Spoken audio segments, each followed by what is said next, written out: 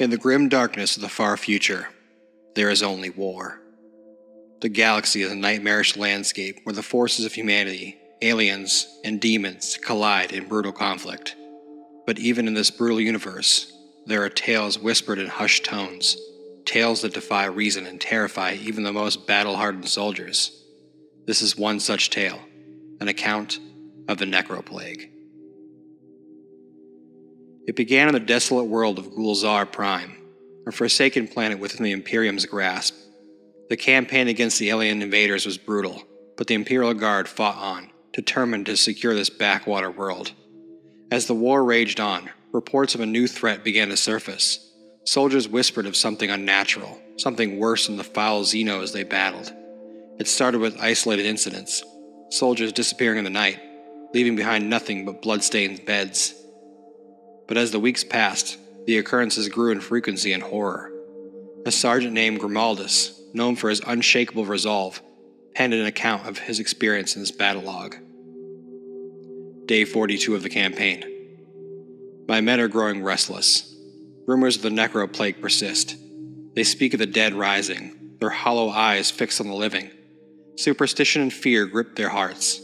I am determined to quash these tales, but even I cannot ignore the growing unease. As Grimaldus and his regiment pushed deeper into the war-torn landscape, they encountered the first signs of the nightmare they had only heard about.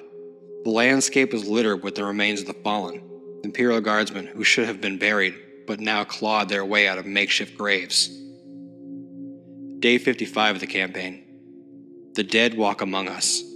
I have seen with my own eyes. Our own comrades, risen from the grave, attack us with unrelenting hunger.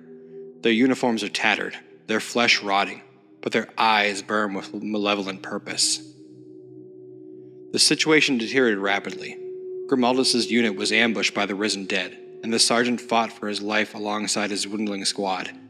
These abominations, once loyal soldiers, now sought to feast on the living. Day 61 of the campaign. We are trapped. The dead are relentless.